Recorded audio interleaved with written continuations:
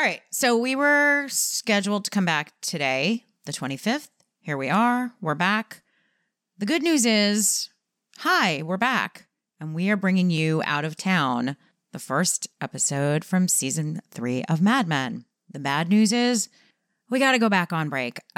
Listen, people, there have been some medical issues. My family, me, everybody so far seems to be okay. File that again under good news. But all the time that was supposed to be spent getting caught up, getting ahead on behind the scenes editing didn't happen. So yeah, that's the deal. It's real life. We'll see you in a few weeks. I'm not committing to a date yet. This is all me, in case that's not clear. Dan's like, can we just make some Mad Men podcasts? And we're gonna, I swear we are. We're doing it. We're just not there. I can't guarantee you a weekly podcast yet. So please continue to hold. We love you and we thank you for our patience. Your patience. I just got the greatness of Lane's name. No, oh sure. Lane Price is all about the money. Price, hooker, right. It's so all funny. everything. Everybody's got a name that means 50 things. Don Draper, draped.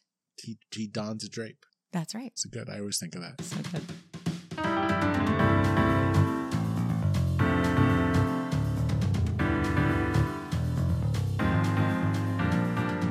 Mad Men. A term coined in the late 1950s to describe the advertising executives of Madison Avenue. They coined it. I just want everything to be perfect. I want her to come into our home at its best. Welcome to They Coined It, Dan. Welcome back, Roberta. Welcome back, Dan. Wow, that was a long break. It felt like, I don't know, longer than it was. But we're on to season 3. That's the beauty. That's Mad Men. That's we're here. Here we go. 1963. What happens in 1963 again?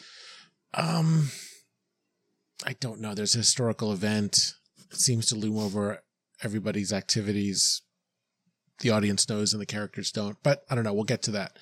Listen, more importantly, is it just me or is that ad that comes out of this episode the limit your exposure ad? Yeah.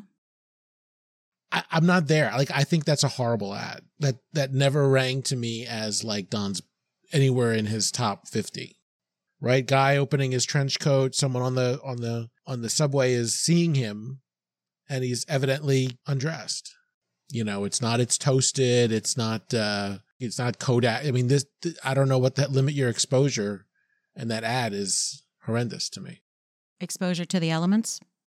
Okay, the guy's on a train. You're saying flasher art, not a great advertisement? No. That's what you're suggesting? I don't get it for London Fog. I don't get it for what it's supposed to be. It seems like it's very contrived to have Sal have his moment at the end of, right. Oh, what's the guy look like? And he describes vaguely the guy he nearly made it with in his hotel room. And it stands out because that's so not Mad Men. That's my point. Either it's so not Mad Men, or is Don Draper losing his shine? Yeah, okay. Either Matt Weiner is, or Don Draper is, and it could be either. We have so many other faux, ads that suit the plot and suit the environment and the vibe of whatever's going on. Not really a spoiler, but I'll take you to the next season opener with the Jansen bathing suit people. They create a phony ad that has references to whatever was going on in the episode in that. But in that one, it plays perfectly. It's a great ad. It seems like something Don and the agency would pitch. Like that's the right version of that. But this one, no go. We go on in this show to make many more great ads.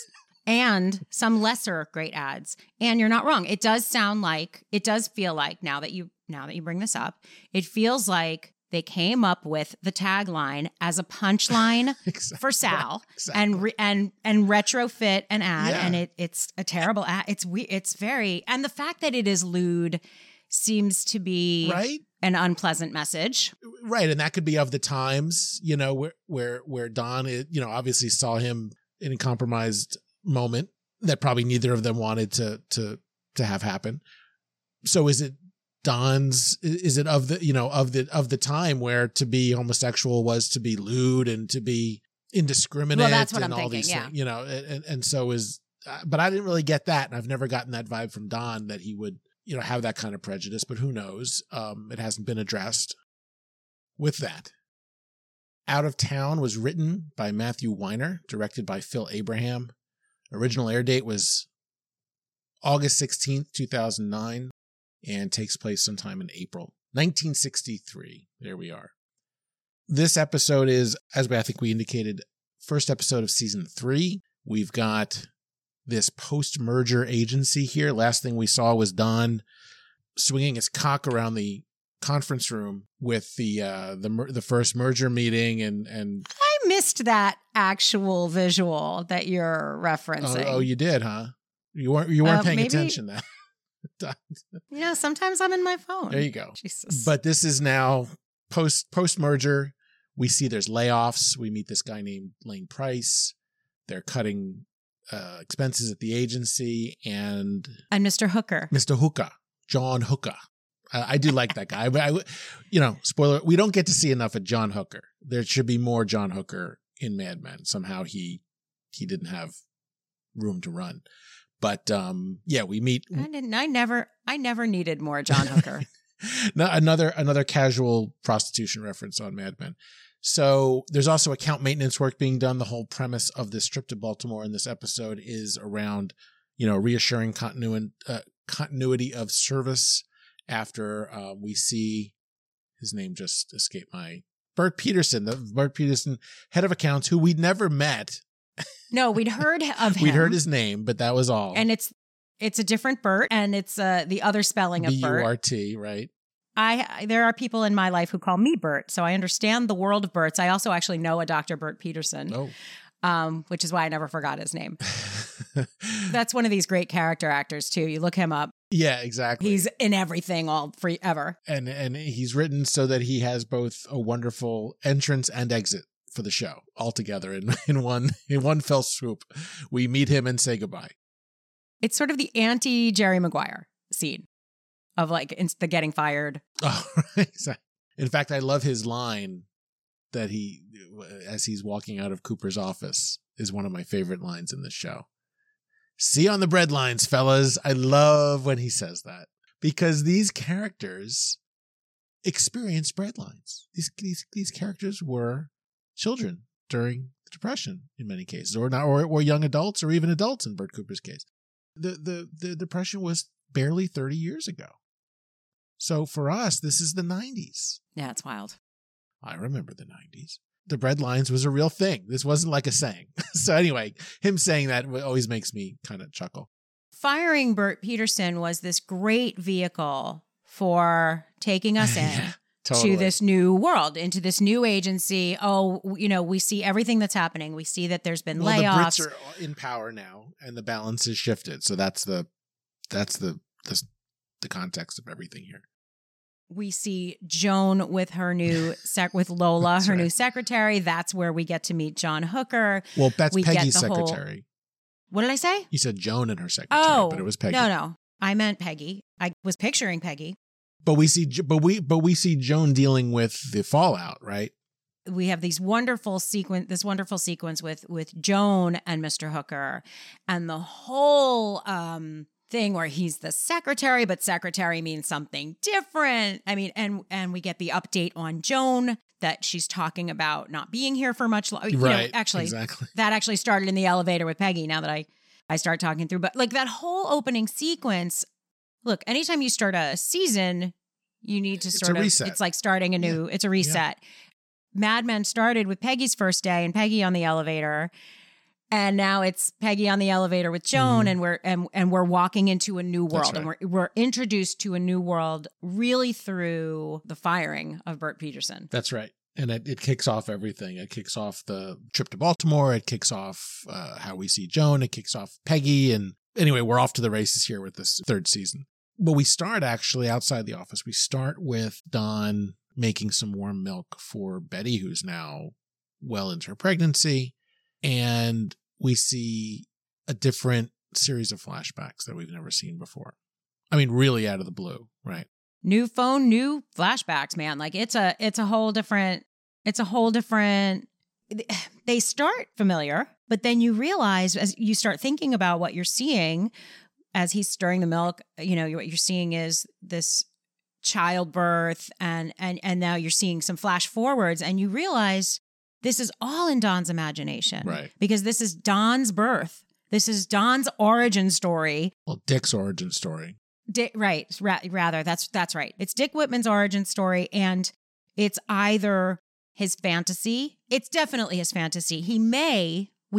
There's a possibility that I can't remember the name, the character's name, the woman who delivered him twice. So it's possible that he meets her, interacts with her, and she has told him bits and pieces. That's possible. Right. So either that happened or it didn't. But regardless, it's fleshed out in his fantasy. This is his fantasy. It's certainly fleshed out. I question whether it's a fantasy in the sense of like, my impression was always that it was an amalgam of things he'd been told by whomever, whether it was his dad's new wife, who obviously did not enjoy raising him, and did not show him love. Maybe what he was told by other family members or I got the sense that it wasn't purely made up. There was something and the reason why I always thought that it was steeped in the fact that his name was Dick, which came from some sort of, you know, that there was a context to that, but he could have made it up. He could have made it up. That seems oddly specific for anybody to make up. I mean, take his dick and boil it in hog fat is not something that seems oddly specific to have made up, but you never know. We don't know.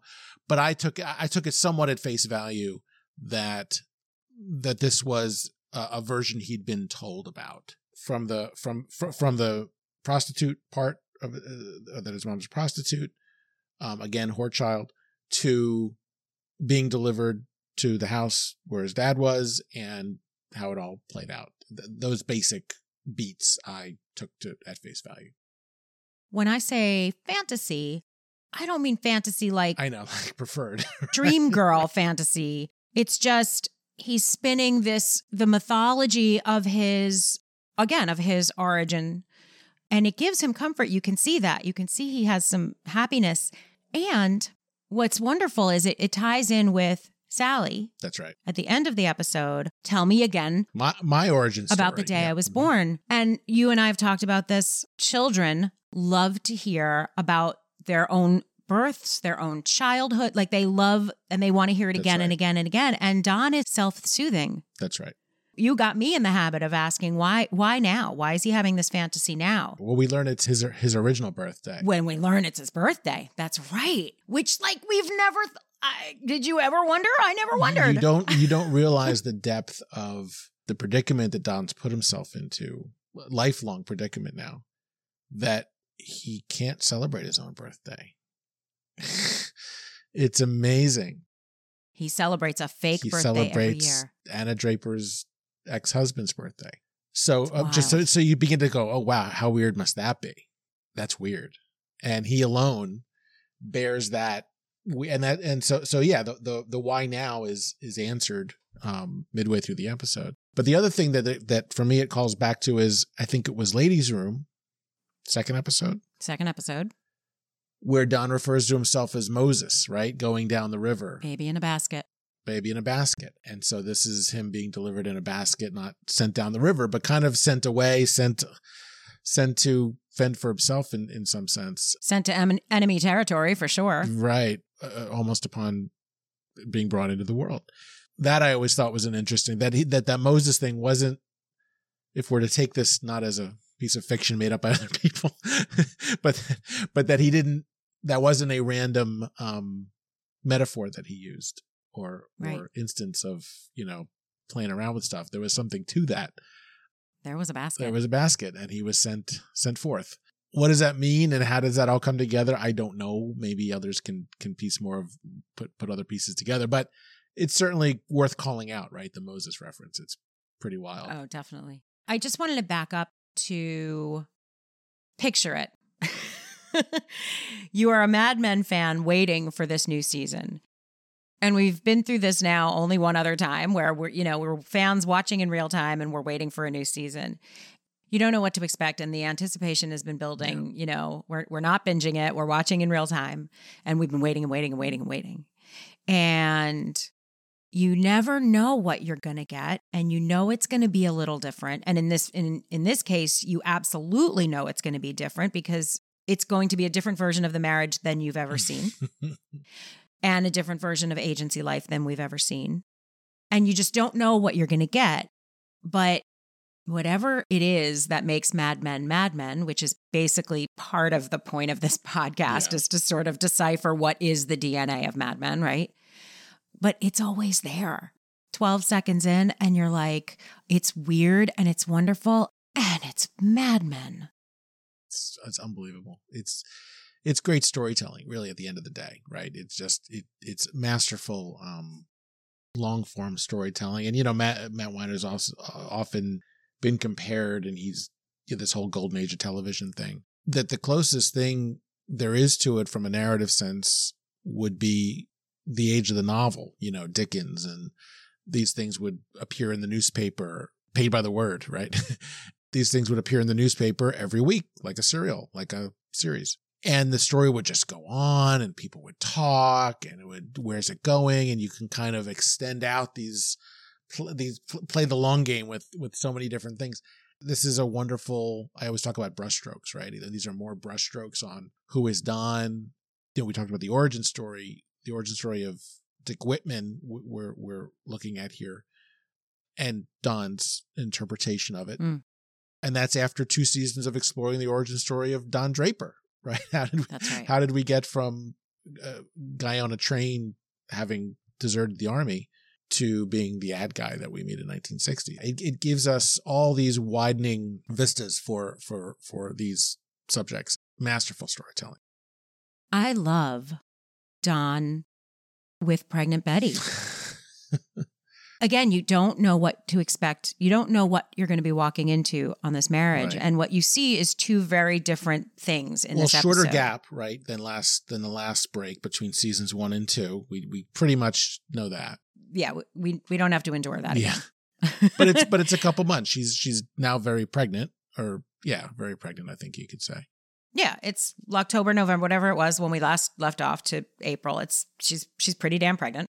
They came back to this marriage having made some peace with each other, but also didn't really solidly choose it so much as were resigned about it. So you don't know what you're walking into. No, that's still a mystery. We had in season 1 to 2, it was watching Betty get wise with the therapist and mentioning it. And that's a very subtle sort of, you could say, passive aggressive way to tell Don that she knows, because she knows that the doctor's reporting back to Don. When we open season 2, we're left to fill in the blanks as to what happened. Did they reconcile? Are they on good terms? Did he get the point? Did he get the picture and the message from the doctor or not? We're until the Bobby Barrett stuff happens, we're led to believe that Don's sort of on his best behavior for this period of time, whether that was all 14 months or what have you. It wasn't a passive aggressive anything. Betty was ready to divorce Don through most of the second half of last season.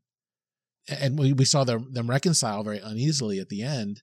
So what's this past, 4 to 6 months been like? I mean, that's really not an unknown, but it's to me, it's still a mystery as to what this piece is like. It's still an uneasy piece. We see two very distinct things in this episode that are indications of how this marriage is going.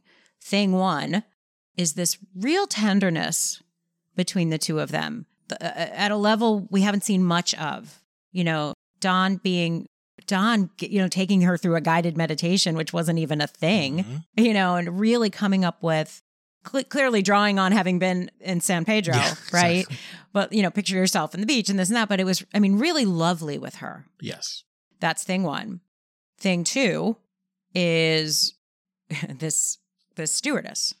And we'll get to that. But those are the 2 things you're seeing in this marriage, is this kind of really loving, sweet, connected, surprisingly lovely, considering how they came back together and what they've been through. And this Don back on the prowl. Sleazy, resigned. It's icky.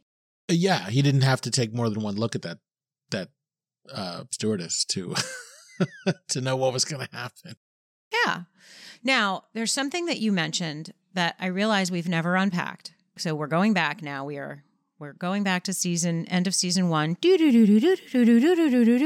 You alluded to Dr. Wayne going back and telling Don that Betty knows that he's a cheater. That is never confirmed. And in fact, that's not what you think either? No, I'm saying it's presumed. It's presumed that Betty... I don't think so.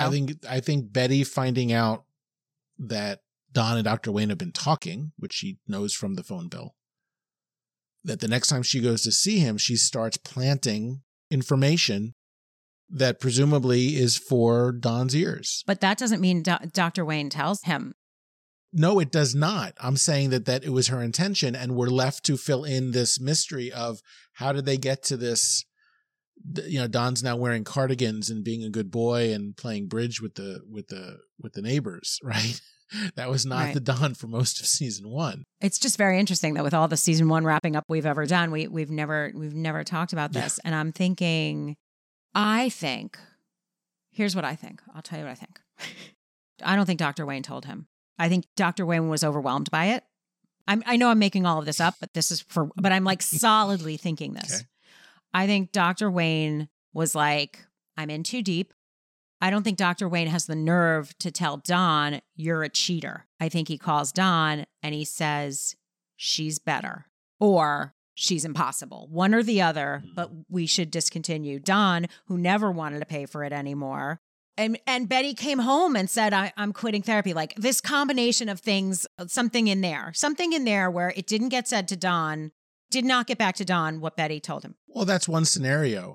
There's no more evidence for that than other stuff, but it's one way it could have played out. And then how the rest of it gets filled in is, Don got the bejesus scared out of him by Pete Campbell. Mm-hmm.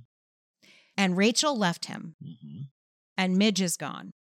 And he killed his brother. Ish. It's been a year. Right. Well, but this is then. I'm saying this is the end of season. I'm saying it's been a year for Don, 1960. Right. Right. Exactly.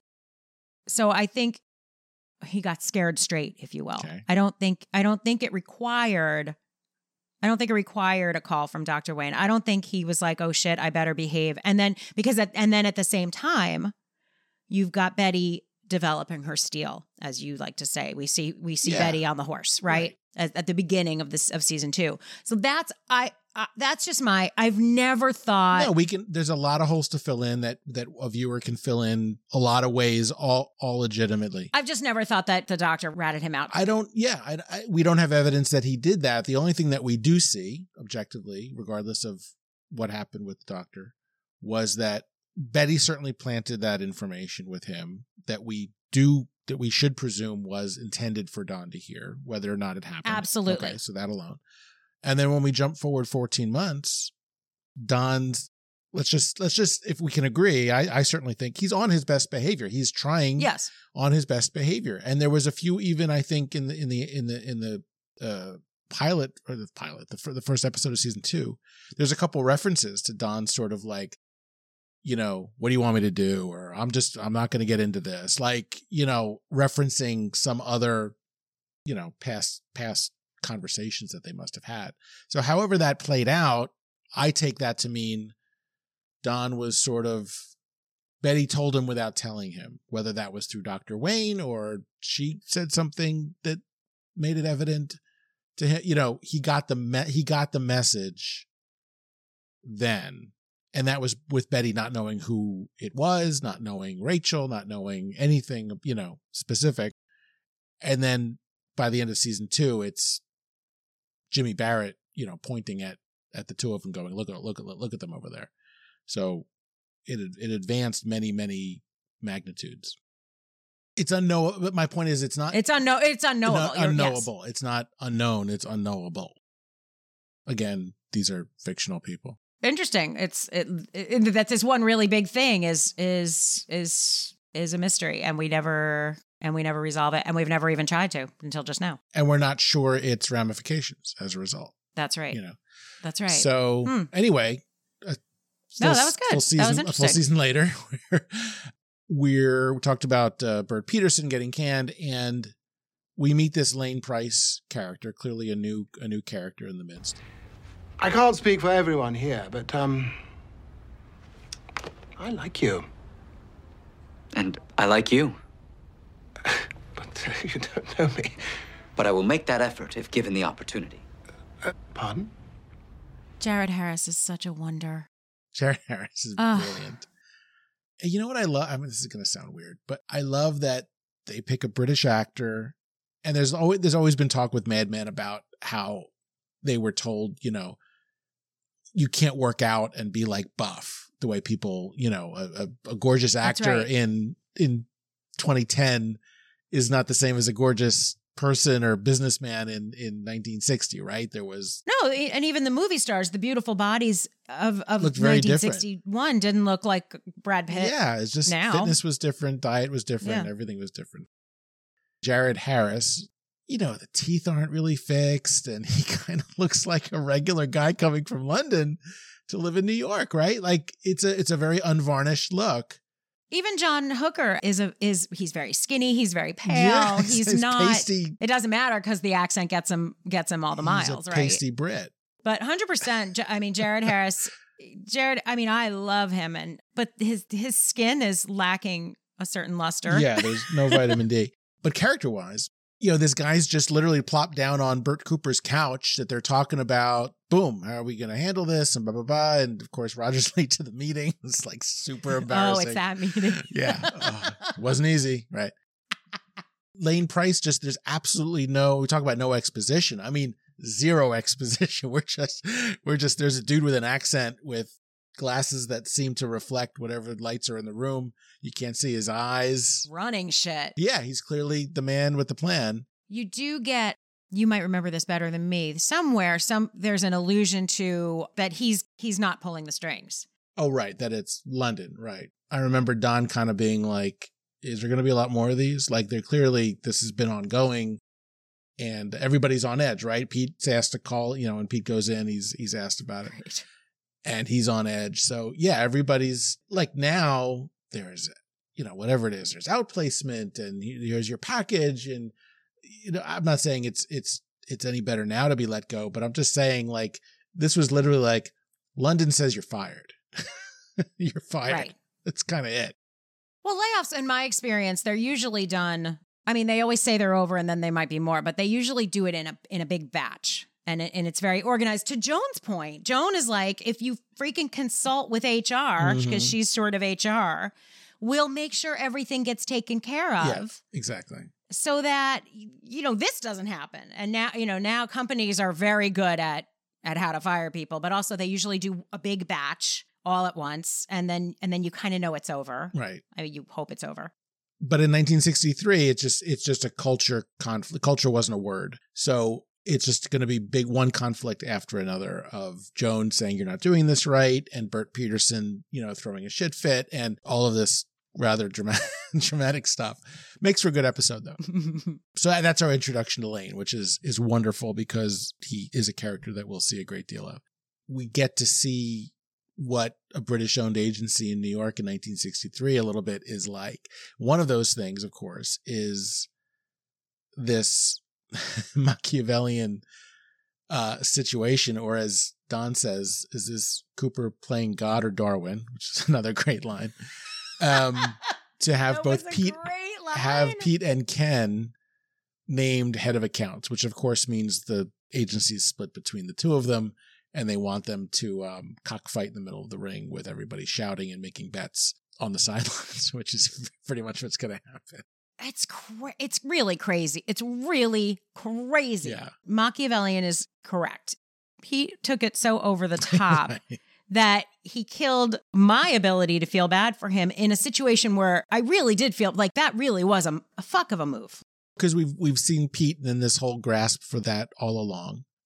Duck is out of the picture. Duck was going to make him head of accounts. But I mean, he said you're head of accounts. Like it was a complete mindfuck. Oh, it's a dick move. Again, it's a totally inappropriate way to handle anything. Then, of course, you get the contrast with Kenny Cosgrove, who is just like, you know, Mr. Bright Sunshine. Amazing, right? Right? And it just, every line out of his mouth is conciliatory and genuine. And anyway, it plays out along those lines, throughout the season. But what we get actually is this, what Mad Men does great, which is elevator discussions. Yes. Quick 90-second, 60-second conversations in which neither party is really on the same page with the other. We've seen it with Roger and Peggy. We've seen it with Don and other, and it's going to be a staple of the whole series. So watch out. But we get Ken and Pete riding the elevator where each one thinks they're consoling the other to some degree. They're consoling the other and receiving congratulations. That's right. Because they're complimenting each other. It's wild. Each of their heads is only in one place, and it's not the same place. And understandably, I mean, it's so and funny. They've been fucked with, no question. They've been totally fucked with. So that's the kind of setup. And you see, I love the scene where Joan's reading down the list of accounts, which is, we could do a podcast on that list of accounts all by itself, right? Just Secor Laxatives and Admiral Television and Gordon's Scrod of the fish. It was like a family reunion, like, oh, the Rejuvenator. Exactly. Or the Relax. Yeah, that's the new name. That's why we always mix it up. It went from Relaxicizer to Rejuvenate. Am I right? Is it wrong again? I'll shut up. I just call it a Good Friday night. So that scene where they're there and Pete's like steam coming out of his ears, and Ken, that look that Ken gives him, where it's like, can you believe this? We're actually doing this? And Pete's like ready to pull out a gun and shoot him. And he's got one right in his office. Yeah, he's got the shotgun. As far as we know. That sets the whole thing up beautifully. So it's just so much fun to watch that. Wait, I don't get Utz. Yeah, Dude. you figure that out. That's a great callback. What I loved also, again, like, how's this marriage doing? Mm-hmm. Pete and Trudy Campbell in this episode. The Dawsons are over for lunch. They have got their shine on. They are like a power couple. They are speaking the same language to each other. We don't know anything about where they are with parenthood. But for now, I guess Pete got over Peggy after declaring his true love for Peggy and then finding out she'd, given away his baby. The two of them together are just... It's great. Delightful. It's great. You want to see Allison Brie. Every bit of their dialogue, I'm drunk, good for you, let's have dinner, Right. all of that. And then the bad news drops in between. Right. Make a reservation. You surprised me to her showing up in that fabulous pillbox hat.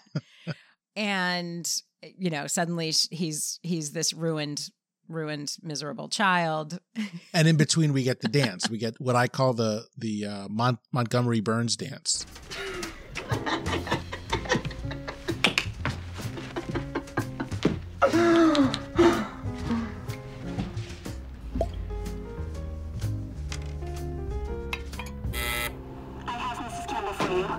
No, if there was a Pete Campbell in 1963 who just got a promotion he's been dying for, that's precisely the dance. Those are the moves. That was him expressing his freedom. It was. And it looked ridiculous, but it was legit. It was legit. It was legit. 100%. 100%. So, Pete and Trudy are in their version of marital bliss. And, it all goes to shit, of course, for Pete. I also love when Pete goes into Don's office to talk to him about this and then has to change his whole demeanor because Roger's in there. Exactly. Right? Oh, it's just such a great, and you're like, oh, that's right. He's going to talk to Don because he and Don now actually have enough of a relationship that once every few months he's allowed to go into his office and bitch about something or get his feedback. Mm-hmm. I don't think they're having drinks together, but no. They can do this. That's right. That's right.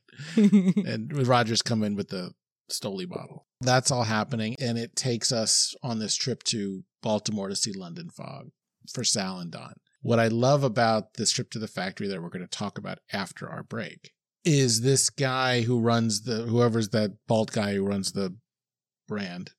Mr. Fogg. Mr. Fogg. Fogg Sr. Has a legitimate Baltimore accent. Yes. I mean, an absolute perfect accent. What I hate on these shows.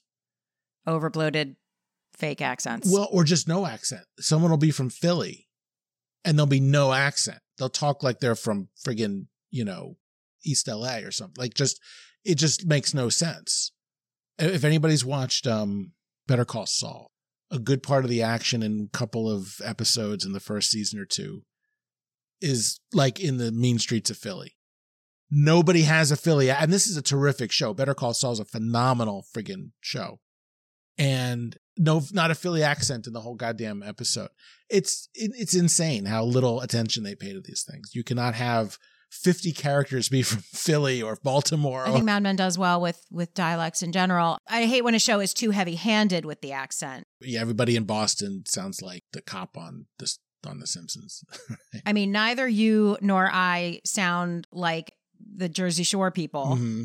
Now, I know that when I did radio down in Maryland, what they said to me was my friends who knew me in person, then they heard me on the radio and they were like, "Oh, you don't have as much of an accent on the radio." I was like, "Accent? What do you mean?" Exactly. So we do have accents, but there are degrees. And I hate when it's just you're washed over with one degree of an accent for an entire region. Everybody's different. Yep. Anyway, with that, break time. Let's take a break.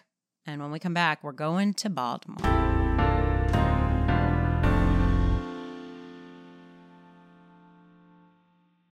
Good morning, Baltimore.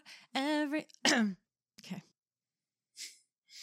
So Don and Sal now are on this, 92-minute flight down to Baltimore. And there's immediately this intrigue with this gorgeous Southern belle of a stewardess on the flight who immediately flirts with Don. And Don, this is like, the cameo he did on 30 Rock.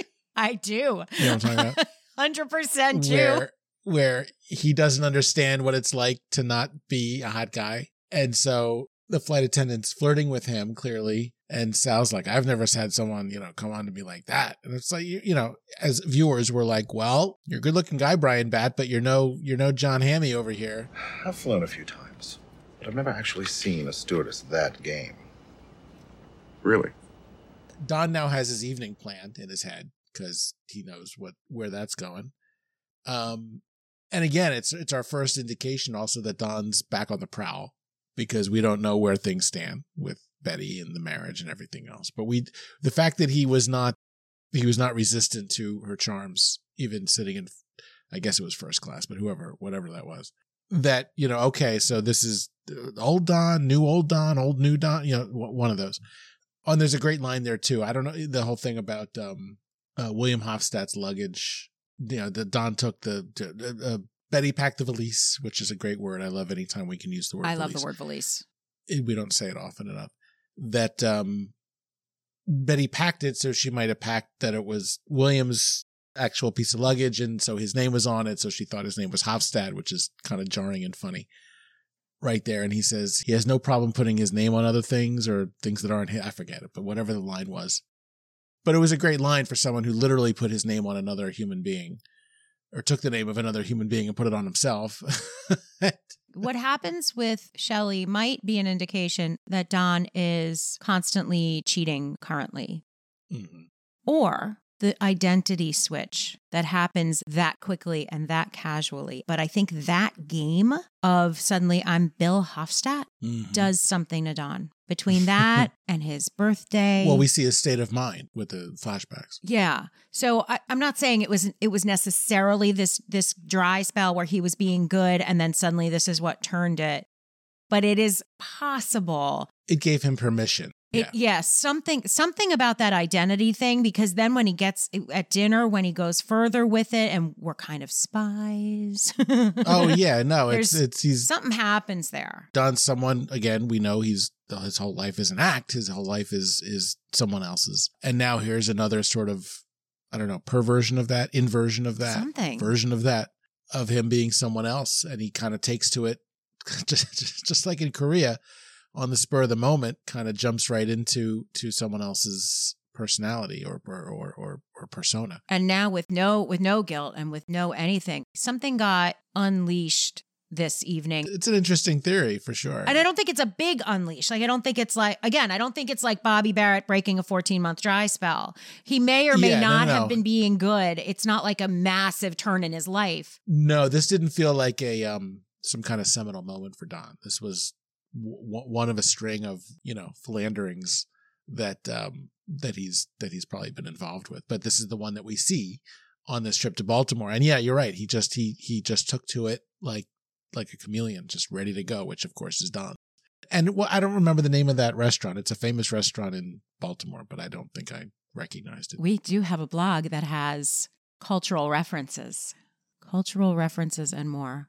I love that on Mad Men, they'll always reference like a restaurant in a town that's like known in that town. It's always very specific.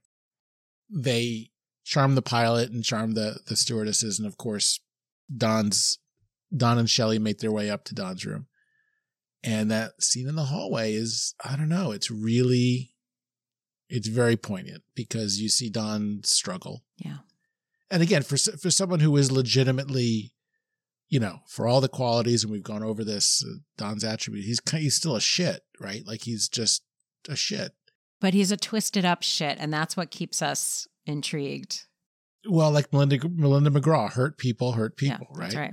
I mean, she didn't make that up, but she said that about Don on our interview. So it's very resonant in this episode. They're in the hallway, he and Shelley, and, he's just, you see him struggling with everything, the marriage and his identity and his burden, and he can't say what's going on. Not that he would tell this to a stranger anyway. He's almost having this conversation with himself. And the fact that another Melinda McGraw comment, that he's a sex addict. That's right. That sex is just how all this comes out in lots of ways. So certainly that's what we're seeing here. And Don, being better looking than your average guy, I guess you could say, does not struggle. I love her. What are we doing? And I'm like, dude, what do you mean? What are we doing? Are you unclear what we're doing?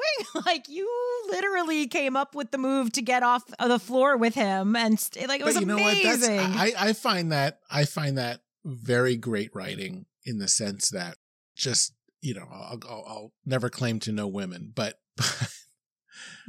that's not. I mean, even I've seen that move, right? Where it's like, you can't do the thing you want that's illicit or wrong without speaking how illicit or wrong it is before actually doing it. Yes, and getting a little bit of, and actually what she's doing with that, I'm glad to actually dive into this line. What she's actually doing is pretending that she doesn't know what she's doing so that she doesn't have to be responsible for it, and also trying to get him to pretend with her, which he doesn't. Well, yes, absolutely. And kind of take the lead, right? She wants to be seduced. She's been doing the seducings thus far. That's right. That is true. But I found it entirely, plausible and no, yeah, you're correct. True to life. It's good writing. It's very astute writing.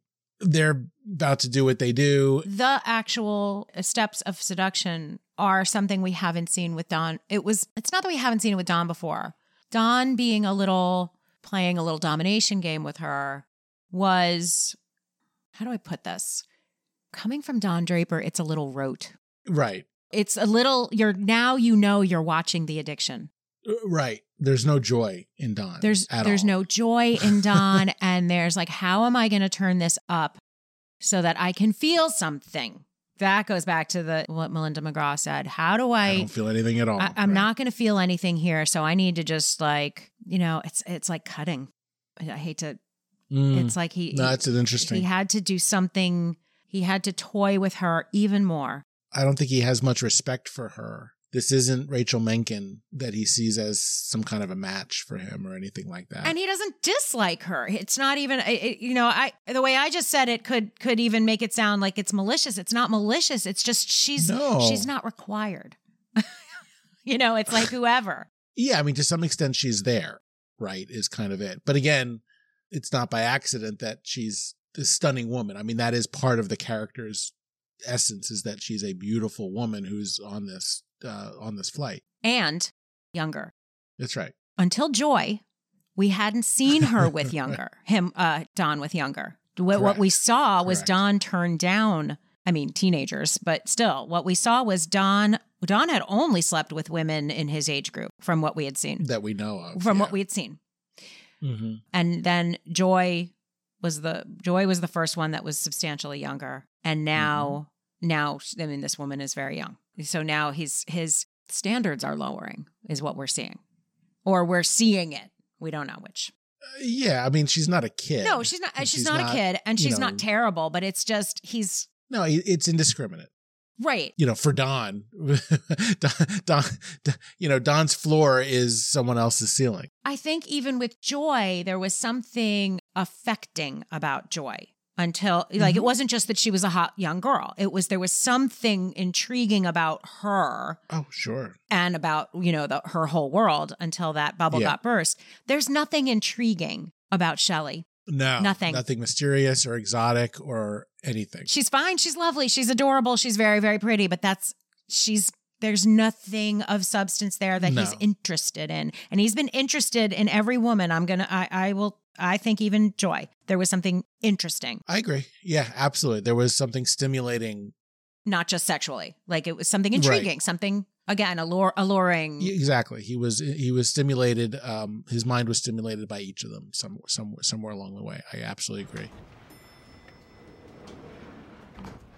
Felt self-conscious there for a moment. We're the only ones without a uniform. Good night, Bill. Sam? Shelley, it's been swelly. This guy picks Sal. It could have been out of 1,000 men. This guy was going to pick Sal. That's the guy. Clocking is clocking, baby. He took one look at Sal and he knew. And that's how it's done. That gay men that's what I'm saying. This guy would have picked Sal out of, could have been Madison Square Garden. This guy would have picked Sal out of the 32nd row of the blue seats. He was so exactly right for Sal. He was young, but not too young. Mediterranean looking. He's just right. He's just perfectly right. He was. This is Sal out of town, and he'd been flirting, pretending to flirt with this flight attendant all evening, and was all ginned up. The pen exploding in his pocket was just the worst metaphor on the planet. It was lame. It was pathetic. That scene in Sal's room played to me like a foreign movie. It was shot, and the lighting and the sound and the whole vibe was like some French film or European film of the day. Yeah, and the way that suddenly he's there. That's the moment. That shot. But even Sal flopping on the bed and the way he's like sweating and calling the room, and like everything was, it just had, the whole thing had a very European vibe. And maybe I assume that was very intentional. And I'm just trying to think, well, why is this? Because here's another, Sal who very much identifies with his European heritage, that he's going to link up with someone who's, that's going to be sort of the essence of what's going on, is very Sal. It's going to be very, very true to Sal's makeup and his sexual orientation. So now the guy comes in. And it really was such a coincidence. It's not like he was a waiter and he called room service hoping it would be him. He really legitimately, the AC didn't work. He was shit-faced. Now, this guy was like, I'll take this one. I got this. Yeah. It's like, roommate 10? I got it. Oh, that's fine. That one's fine. They might have even been like, dude, this one's yours. It's a clogged toilet, sir. I'm going right up. Yeah, so he comes and he's starting to fix it. And, as Sal's ready to tip the guy, he's the man with the plan. You're right. Even the lingering, the way they looked at the money, the camera got the money. Now these guys are getting it on. I mean, it's just full on. We feel for Sal. It goes right back to Kobo Code. It goes right back to the denial. It goes right back to the pushing away and the repression and the heartbreaking way to live. And of course, all of this is taking place in this extremely believable environment. there's not that many pieces to put together for it to be entirely plausible. Brian Batt's acting was so extraordinary. I mean, here's this very grown man Married. kind of married, but also having his first kiss that feels very right, and his first everything that feels very right. Patreon members, you're going to get a little behind the scenes story about this scene. The one I have at home is different. Hope I didn't break it. Nope, it's fine. Just a minute. Oh, thank you. I have to say about the fire alarm itself, I feel like today, when something goes beep, the reaction is not as extreme. You're kind of like, should I leave? What's going on? We don't react as... Right, it was more urgent. With the appropriate urgency. Now, a smoke alarm today is not the same as a fire alarm was then. I think buildings burnt to the ground a lot more often. No, 100%. Like it was a different, I thought that was fascinating to witness. We had a thing where my smoke alarm went off in our hallway and the whole building, and we're all sort of coming out the hallway like, does anybody know? Like, should I get the cat? And in office buildings too. It's like, I'm not stopping my meeting right now because this is going on. Yeah, it's very blasé. It was wild to watch them just respond in. Yeah, everybody got right like, out. Out the fucking window. Go. Yep.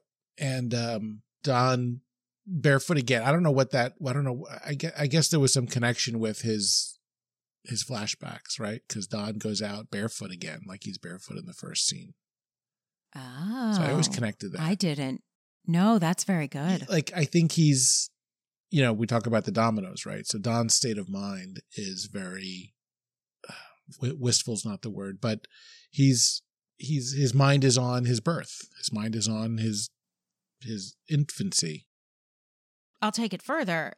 It's on all the life cycles. He's thinking about his mother's, he's going all the way back to the death of all the babies that his stepmother had, his own mother's death, the coming of his next child. Like he's really in life and death and moments and all of this. He's in something. Yeah, so I'll connect the barefoot that way. That's very good. But out he goes with Shelley. Forget your shoes. That's right. And then you see his bare feet as well. He gives that instruction, like, which is silly, right? Who would go out barefoot? That's not the thing. But on the way down, he passes the outside of Sal's room and sees, of course, the bellhop or whatever he might be. They're both of them getting dressed. So now Sal's found out, as gay. It's unbelievable. Like the punishment of Sal through this script is like Sal has one moment of almost great pleasure. Oh yeah, instantly turns to shit. It turns to literal disaster and his worst nightmare in terms of being exposed. Well, here's someone who was insane, like you said, repressed, and I mean all under the banner of being careful. I can't just do what I may want to do. In fact, I so can't do what I want to do that I'm telling myself I don't want what I want. That's right. That's his whole life. So under all of this, he's out of town. He's away from his wife. He's away from the office. He's away from New York City. This moment's been thrust upon him and he's going with it. He said thrust. This moment's been stroked upon him. This moment. No, we're not doing it. But we're feeling the relief, right? I mean, we're like so with this character, and we're feeling his relief, and we're feeling his joy at what this moment must mean. And not only does it get cut short, it ends up proving every single thing he was careful about to begin with. Yeah. What the fuck are the odds? Of my colleague literally climbing past my window, seeing me through my window, that this would happen at the exact moment Crazy. That I don't want him to. It's insane. But things happen. But of course, things like that happen every day. And we get to the London Fog factory the next day. Balzac. Balzac. It's never not funny. It's never not funny.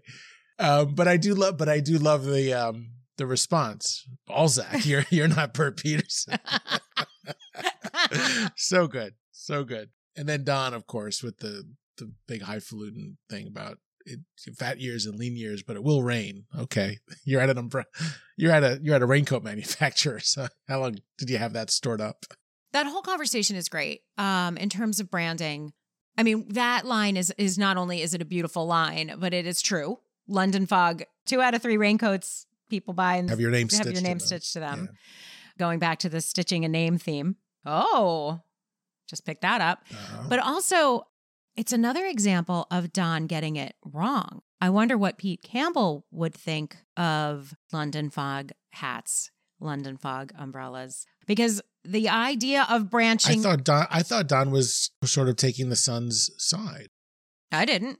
It'll always rain means you might need an umbrella. not just you only need a raincoat. Okay, I think we've got a legitimate. I saw it completely the other way, and Coiners, curious what you think, because I mean, honestly, it's like you saw it the one way, I saw it the other way. There's no right answer. There's no definitive answer. I'm not even saying that's what Don thought. I'm saying that's a perfectly legitimate interpretation of it. I don't think we know because it's kind of ambiguous and kind of like Don bullshitty fortune cookie bullshit anyway. I felt like it was a hard no. Why would you want to change what works? No, I thought it was Don not pissing off the son or the father. Don letting it read the way people will read it and letting it be. I see what you're saying, that his answer was meant to be ambiguous so that nobody gets, oh, that's interesting. Yeah. That's interesting. All right, still Coiners, curious what you think. Yeah, everybody can feel like I'm agreeing with them, which is, that's a very talented thing to say. My interpretation was he doesn't see the future in that kind of brand equity, which is probably a more later day thing. Yeah, the Sun has a very progressive view. We all look at it and go, of course. I bought London Fog does not just mean raincoats anymore. It means literally outerwear and accessories and all kinds of stuff. It's become such a thing in the decades since that we've seen it totally make sense and totally be stupid. Oh yeah. I can't think of a good example but there's plenty of examples where you're like, oh, of course Q-tips should make nothing is coming to me now, but some like poorly conceived brand extensions, right? Like a great one or a terrible one. We've seen it. We've seen both sides of it. But London Fog, it's so funny to even imagine that sounds like a bad idea to anybody. That would be an argument. Yeah, right. Yeah, exactly. And I love Lane Price positioning himself as maybe the worst creative ad man in the world, which he's not. Getting stuck on the fact that London doesn't really have fog. Who gives a shit, Lane? It's a brand name. It's evocative. Who fucking cares if it's not fog in London? I think Lane was really not enjoying. It's like when somebody knows too much about a subject and you're like, you're kind of missing the point. Right. On the one hand, but on the other hand, I could see being from London and being like, I know you all think there's London Fog, but it's made up and it's soot, and you American exceptionalism people who think you know everything, guess what? Right. I think if you stopped there, but he was sort of actually saying that's a horrible brand name because London Fog doesn't exist. It's like, no, it's actually a great brand name. In fact, that kind of makes it better because it means somebody had to think. Anyway, so Lane's a horrible ad guy. That's what that tells me. Absolutely. He doesn't get how it ought to work. It's like, Lane, who fucking cares, So now we're there, and we kind of covered this a little bit in the top, but yeah, limit your exposure is a horrible fucking ad, and really bad. I don't really get it. Yeah, I think we kind of covered it. Actually, I don't even know what else there is to say about it. Like I get it. It serves a function in the script to like put a capper on. Don couldn't, completely ignore, have it go unremarked. The fact that they both know that Don saw this guy. What's the term in flagrante delicto or something? Jesus, what's the word? I don't know the phrase, but I'm laughing at it because I'm working out the math on it. Flagrante delicto. Oh yeah, flagrante delicto. In the very act of wrongdoing, especially in an act of sexual misconduct. He had been caught in flagrante with the wife of the association's treasurer. Well, I think that's our episode title. There you go. In flagrante delicto. Fucking A. See, I know shit. Okay, so he had caught Sal in flagrante delicto. Could not go unaddressed, right? So the ad, and Don thinks about ads, and It wasn't great. horrible ad. They just should have done something else, whatever the fuck it was. Also, just one little, who the fuck? I mean, I know the flights exist, but like, why don't you just get on a train to Baltimore? Like who does? I mean, I know Because there's no stewardesses on trains. yeah, no, exactly. That's exactly right. But it really, like, then why was it Baltimore? Well, maybe that's where London Fog was based. I don't know. They seem to have a thing with London Fog. They seem to have a thing with Baltimore. If you're going to put them on a plane, send them to New Orleans. Right. There's good food there. And Brian Batt's from And there. Brian So Batt's it from would've there. And there's hot men there of all kinds. And there's hot stewardesses. So That's anyway. true. Some of the mysteries. So this is quietly one of the best closing scenes, I think, in Mad Men. That's a bold statement. Yeah, it is. There's so many fireworks in final scenes, right, with Mad Men, right? Whether it's like Jet Set, where who's Anna, and sending the poetry book out, and all this stuff where, these mini cliffhangers that we always talk about. So this does not get that kind of treatment. Don's home. Sally's coming in to unpack his valise, and she finds the wings from Shelley. And of course, that's, if you're Don and you're great at covering up infidelities, we see the look kind of flash on Don's face, but he's quickly able to, sure, Sally, those are for you. Funny how Shelley and Sally sound alike. He's pinning them on her or whatever. And this is right after Sally had apologized for breaking his suitcase, his valise. Because she didn't want him to go. She didn't want him to go. And she's been getting into his tools like a little lesbian. Jesus Christ, Betty. That was a wild, wild line.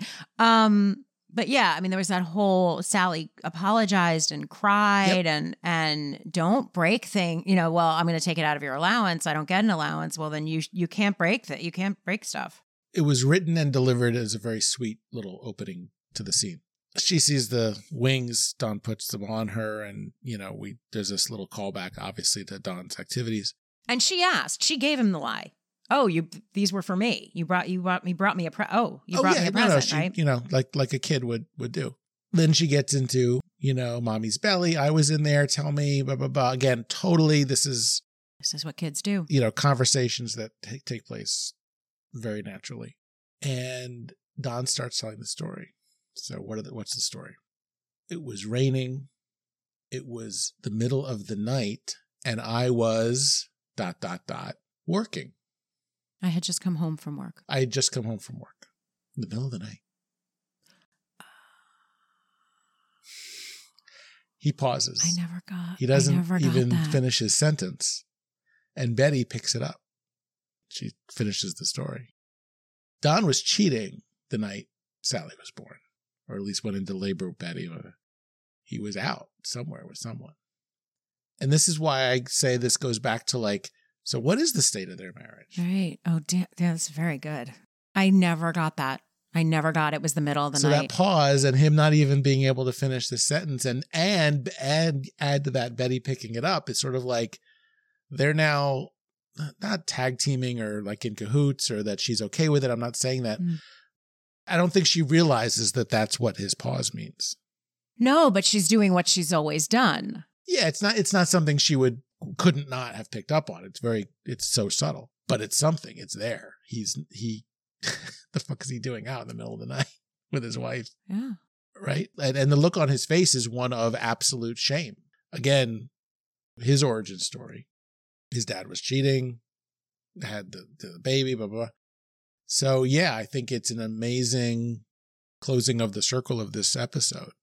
So yeah, we talk about, great closing scenes of the series. It's as rich and poignant and meaningful, I think, as any that we see, but it's not one of these big grand, mysteries or cliffhangers or really good or plot points. But wow, I remember catching that a while back. Maybe not the first time I saw it, but maybe on some other rewatch. It's like now it's starting to come to me like maybe I did connect this at one point, but I forgot, and I didn't get it this time. That was really, really great. And having seen it a couple times since, kind of picking up on it, it's unmistakable. It's not there.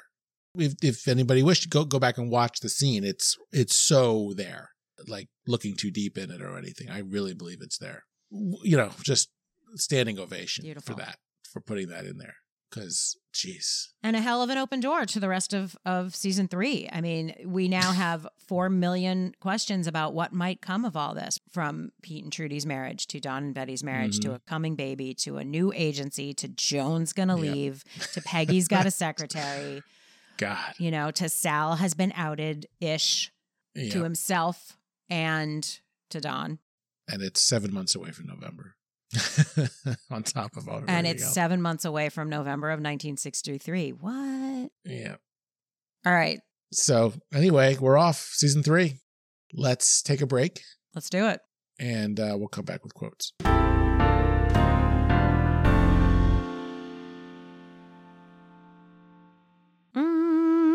Quotes, Dan. Quotes. Quoties. Quotes. So Dawn in the hallway with Shelley. Oh, she says, I'm trying to think of the line right before it, where she says that she's engaged. Which really messes Dawn up. Oh, wait. Yeah, right, exactly. Gives Dawn pause. But Dawn, as a way of saying, obviously, like, oh, should I be doing this? So in a way, this is kind of like my last chance. She's batting it back and forth herself. And Dawn says, I've been married a long time. You get plenty of chances. Man, that's for a guy who's, we talked about his struggle, right? But that puts such an eloquent point on his struggle to me, just as a viewer. I don't know. It rang out among everything else that was really well done about the episode. That rang out. Oh, yeah. And it's also a very dark thing to say to this young woman. And like, again, where she's not required. Like, if he gave 2 shits about her, maybe he wouldn't have said that. But that is not that is not what she wanted to hear. That is not a panty dropper. No, is what that is. Well, it didn't not a panty didn't get dropper. in the way, but it was. Well, he's Don Draper. Nothing's getting in the way. But it was. That's not what you say if you're really concerned about. I mean, missing your chance. Not, again, where she says these things looking for some commiseration and support. That's right. And a mirror, No. and he's like, yeah, no. Well, look at her again. Look at her. She's a female Don Draper in the looks department. So Don has women throwing themselves at him. She's got men throwing, like, who would immediately, console her. It'll be okay. You don't have to. Right? Don's like, you have no idea what I'm dealing with. You cannot fathom what's on my shoulders right now. It's my birthday. You're not hearing me. It's my birthday. Yeah, these are two ID, people not meant for the long run. I just got to. Oh my God, this is so silly. He says the thing about, she's like, show me your driver's license, and he's like, no, that won't help. But it's because he's a spy. Yeah, honey, the FBI doesn't let me share my ID with anybody. I don't have my real ID. If he kept that up the whole time. I mean, technically he did. It's so funny. Play it out. Oh right. my God. Never give it up. All right. Don't break character. Bert Cooper kind of says out loud to anyone listening or to himself as everybody comes into Don Draper's office. I mentioned earlier, right? Pete, Roger's there. Pete comes in. It was like the end of a Mary Tyler Moore episode. I was going to say it was like a Marx Brothers. It was like a Marx Brothers movie, right? Yeah. Everybody's just showing up. But Bert says, I don't care what they say. London Fog is a great name. And for me, again, we talked about, obviously, that Jared, that Lane Price missed the point. Yeah. But also, it was about, don't fuck with my American view. And you people are fucking with my American view. It was, it's the first episode of the season. We are setting the stage. Bert is having little bits of regret Bert is now part of somebody who comes into Don Draper's office for solace. Yeah, exactly. And although I would tweak that slightly to say, I don't think it's regret. I'm sure he enjoys the money that he got from these people, but I think it's the cultural inference. Yeah. Of don't fuck with how I view things. Yes. Don't fuck with my team. You're fucking with my staff. You're fucking with my employees. And yeah, sure, technically they're your employees now, but don't tell me how to do my job. Right. And he's the fuck do you know? He's a little castrated now, right? Yeah, totally. But I don't think it's regret in the sense of like, oh, why did we do it? I think it's more like I'm struggling to live with the consequences of what I knew I had to do. Yes, that's a better Right. articulation. Which is different from regret. Yeah, no, I was but to your point. Yeah, I was saying like a little pang of something, and that's actually it. Yeah. Yeah. Like, oh, this isn't great. Okay. Season 3, we're off. We are off. What is next week? Is it Love Among the Ruins? Jesus Christ. I love that one. Okay, so I've got in flagrante delicto things to do. And we'll see you next time. We'll see you next time. Bye, everybody. Bye. Hey Coiners, we're so glad you're enjoying the show. One of the best ways to support us is to give us rave reviews on Apple Podcasts and to share us on social media. A great way to literally support us is at our Patreon, where we've got some extra content. Patreon.com/theycoineditpod. If you're able, we love you either way. And we love your comments and your questions. Bring them on. Questions at theycoineditpod.com or find us on Instagram, Twitter at TCI Mad Men Pod. We've got a lot more Mad Men to get to, and we can't wait. See you next episode.